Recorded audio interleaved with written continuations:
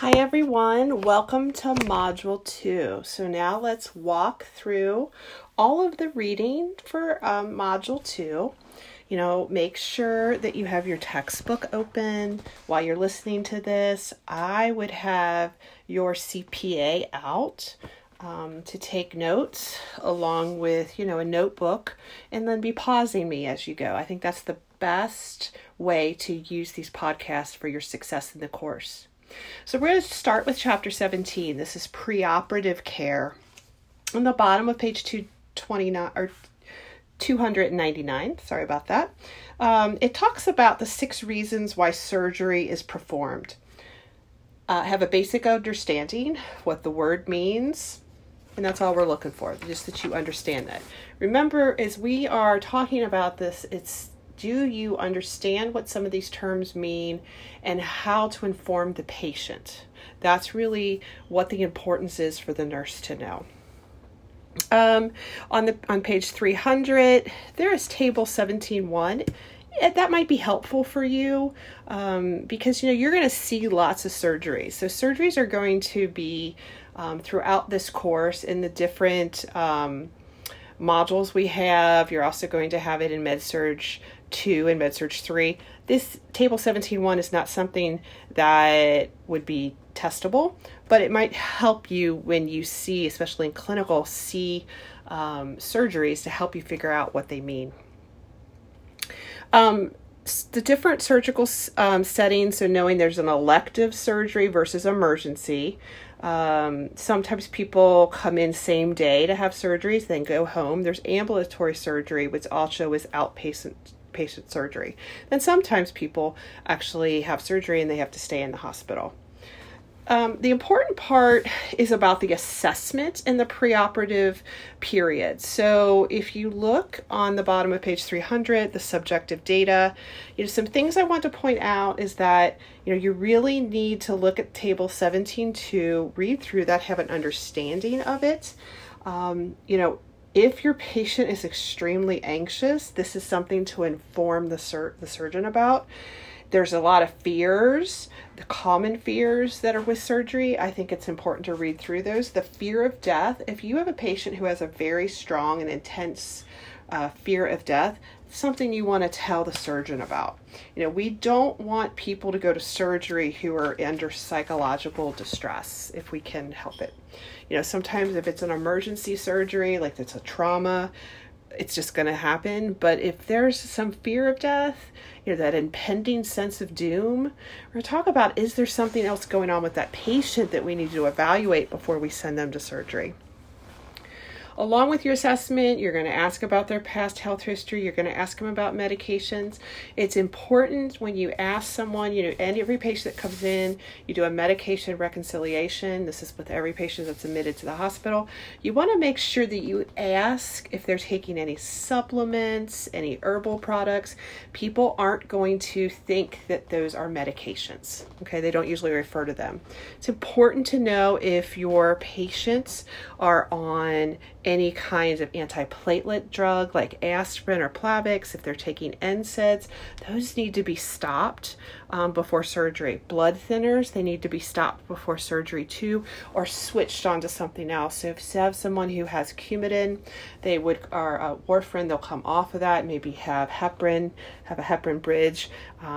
So just asking about those. Then allergies, it's very important to talk about allergies. I'm going to come back to allergies when we are actually in the intra-op area and talk about a specific allergy I really want you to know. So then the review of systems. So you need to, think about all the things you're looking for. This is a really good in-depth assessment. So this is bringing your information forward from your assessment class. I think looking at table 17.4 is very helpful to have you look at that as the important things that you need to know when you're assessing someone pre-op. Then you're going to think about the labs. So you need to know common preoperative preoperative diagnostic studies. I want you to know your CBC, your hemoglobin, your hematocrit, your white blood cells. I want you to know your platelets. I want you to know the numbers. I want you to know your electrolyte numbers, because especially since we're going to study electrolytes in Module 4. So, so that you can identify when you go through the pre-op checklist when a lab is abnormal and needs to be reported, and possibly we're not sending that person to surgery. On the bottom of page 306, it talks about preoperative teaching. You really need to prepare the patient for surgery, tell them what it'll be like, tell them the process, tell them what it's going to be like, prepare them when they wake up. If you want to read through table 17.6, it gives you a good overview of things that you need to cover. Also, we need to make sure our patient is NPO. So you're going to do what the order says, but if you look at table 17.7, you can just look at it and go, they say they can have clear liquids up to 2 hours. It's going to depend on the status of the patient, what kind of surgery, and you'll have an order that the doctor will tell you. A lot of times it's NPO for food, at midnight, and they can't have clear liquids up to a certain amount of hours before surgery, but you will have an order. Then it's about informed consent. It's a big priority in this chapter. So understand informed consent. That's on the page 307. Talk about all the things that need to be part of the disclosure of the surgery, which is part of informed consent. That's really important. It has to be done before the patient has any kind of sedation medication. It must be voluntary. You need to have an understanding that the surgeon is the one that is disclosing all that information. As the nurse, we need to ask the patient to tell us about what's going to be done, so we're confirming their understanding, but we do not tell them about the surgery. That's what the surgeon does. Day of surgery, you want to look at the nursing role, and that's on the bottom of page 308. So what your responsibilities are, about medications we might give preoperative. Some of those medications may be sedative. So we want to make sure informed consent is okay before that. We want to make sure that the operative site has been marked before that, and they've gone through one of the checks. And then and antibiotics will be given. So we'll talk about that a little bit in the OR section, but you want to make sure that you're giving the medication. It's so many times before the surgery is going to happen. You'll usually have an order. Sometimes they're on call to OR, which means when you give report to the OR about your patient, they'll say, go ahead and give that medication. The preoperative checklist is probably the most important thing in this chapter and for what nurses do to prepare patients for surgery. So look at table 17.9, and these are all the things we have to make sure we do before we send a patient to surgery. All right, now we're going to skip ahead to chapter 18. The beginning of chapter 18 talks you through what the OR is like, talks you about the surgical team. I think it's a good idea to read through that, especially since you may have the opportunity to go down to OR during your clinical and observe. I mean, there's a possibility, it depends on your site, it depends on if you're patient. But if you do have that opportunity to have a good idea of what's going to happen in the OR, will help you. It's important. Then we're going to kind of skip about, and I'm going to point out the very specific things that I need you to know as a generalist nurse about the OR. Okay, so if you would be a nurse that goes and works in the OR, you'd have extensive training, but you need to know some very important things about what happens in the OR. And these are things that you could very likely see on our exam, but also on your NCLEX exam. So on page 318, the positioning of the patient. So you want to look at what you do as the nurse to make sure we prevent injury to the patient while they are under anesthesia. So go and look at that. Then the next is about how we prevent fires. So you can see figure 18.4, those are grounding pads. And so if electrosurgery, a Bovie, is used, we need to make sure that the patient has a grounding pad on to prevent a fire.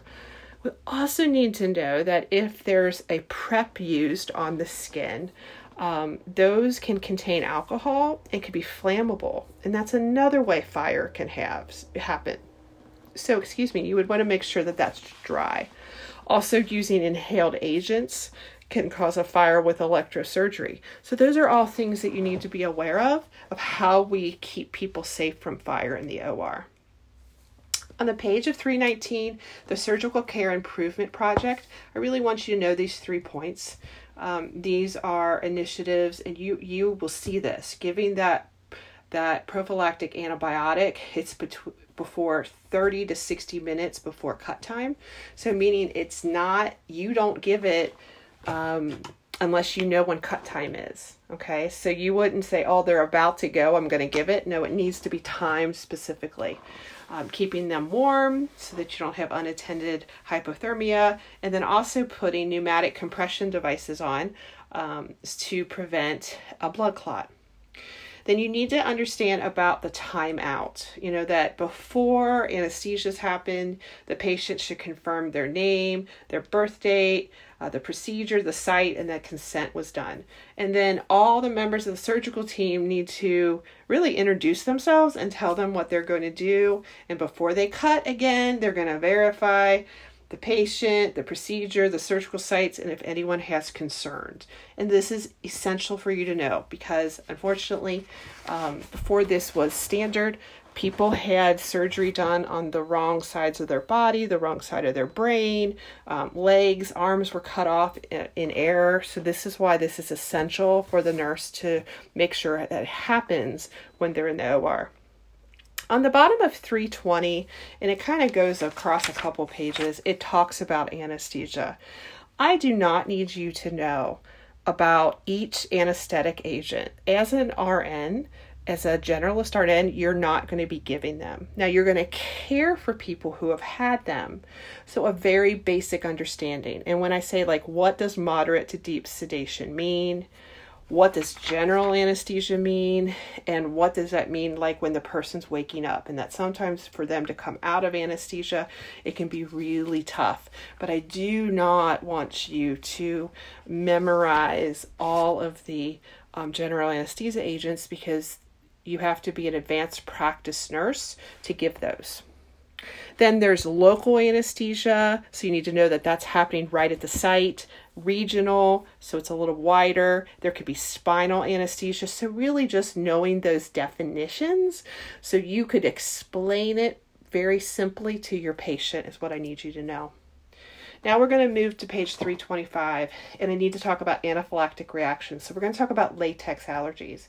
So patients who have latex allergies, it needs to be communicated to the surgical team so that they can prepare the OR to make sure there's not an anaphylactic reaction.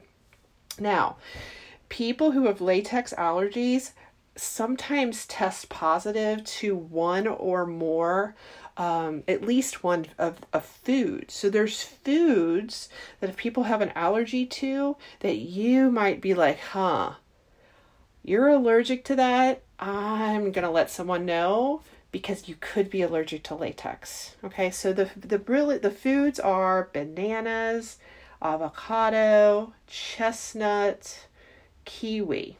Okay. And then there's a whole bunch more. I really think if you know those 4, you're good. But I'm going to tell you the rest. Tomato, water chestnut, hazelnut, guava, potato, peach, apricots, and grapes.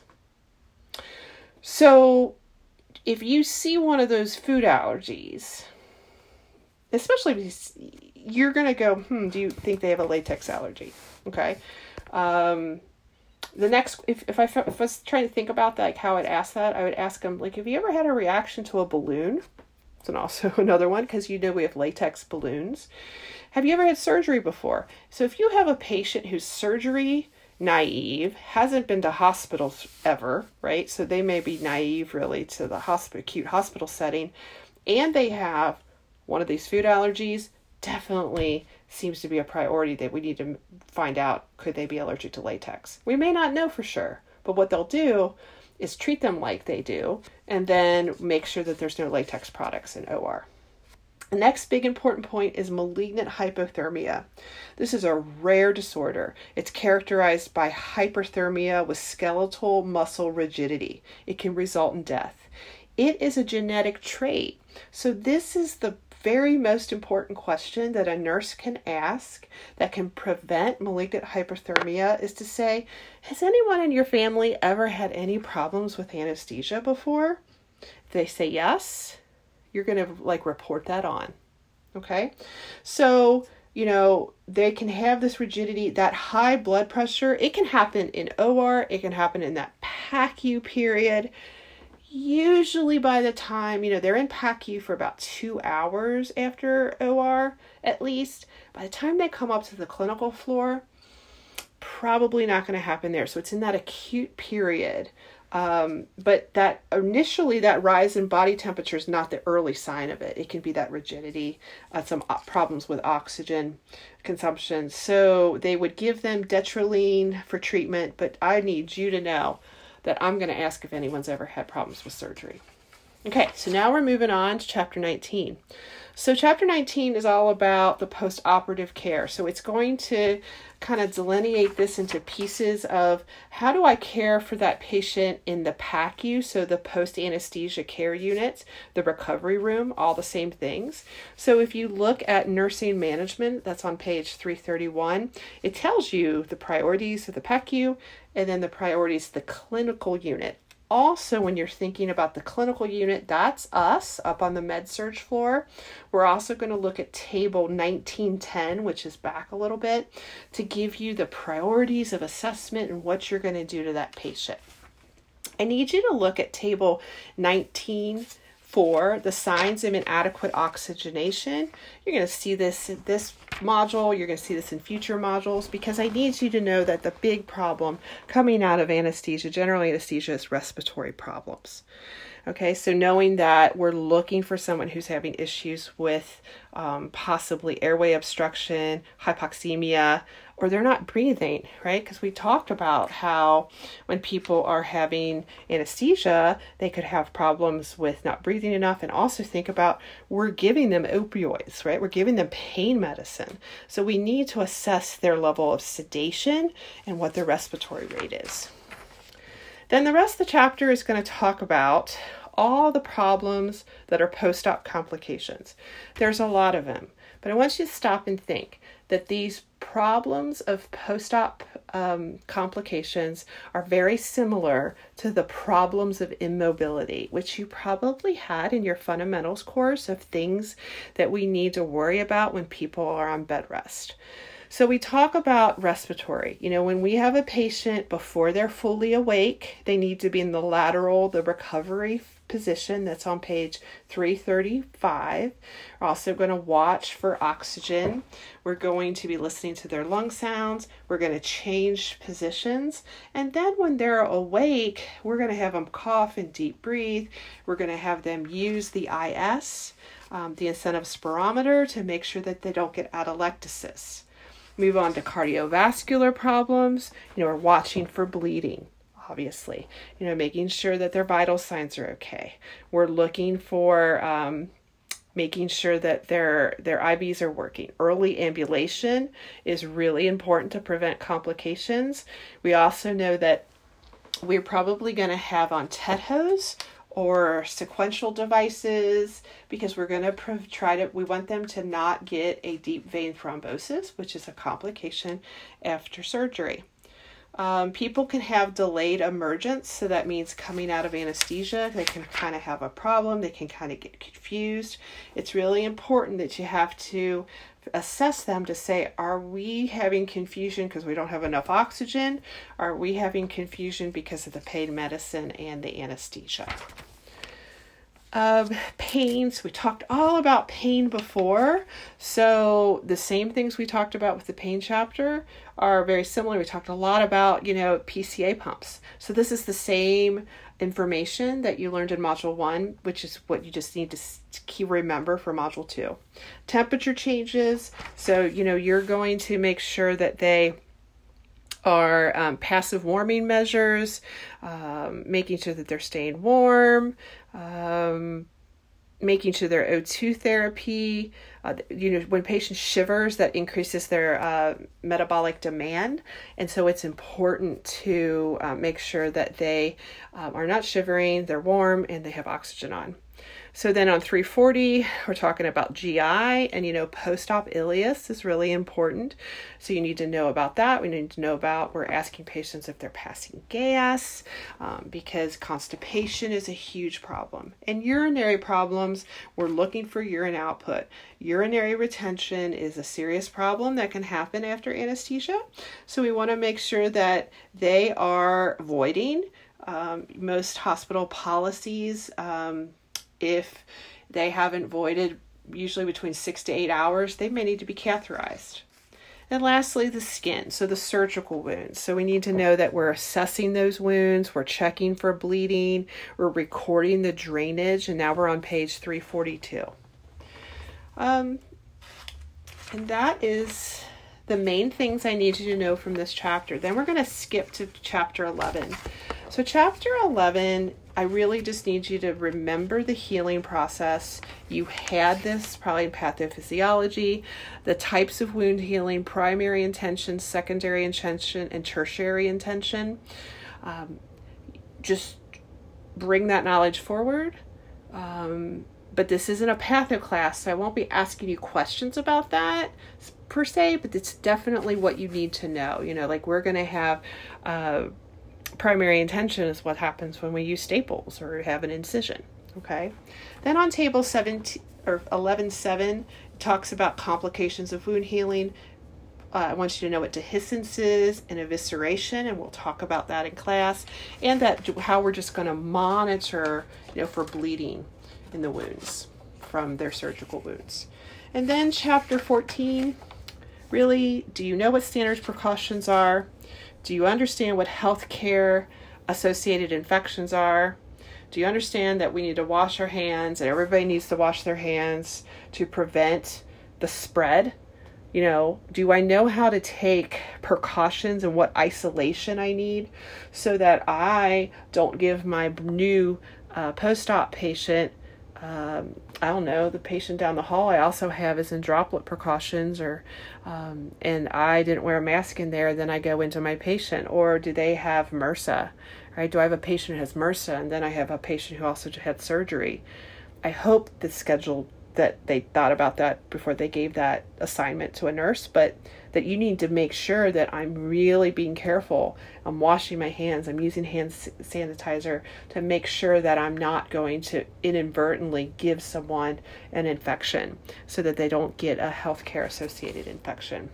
And that is the end of our reading. I know that's a lot, but hopefully that helped guide you through. You should have saw that a lot of the main things I told you were on your CPA assignment. And also don't forget to take a look at the Do I Know and Understand, Can I Apply sheet that is under the readings and podcast. Because that's also giving you a lot of the main points, so that'll help lead you to what possibly could be asked on this exam and what's essential to know for nursing practice. Thanks for listening, and have a good day.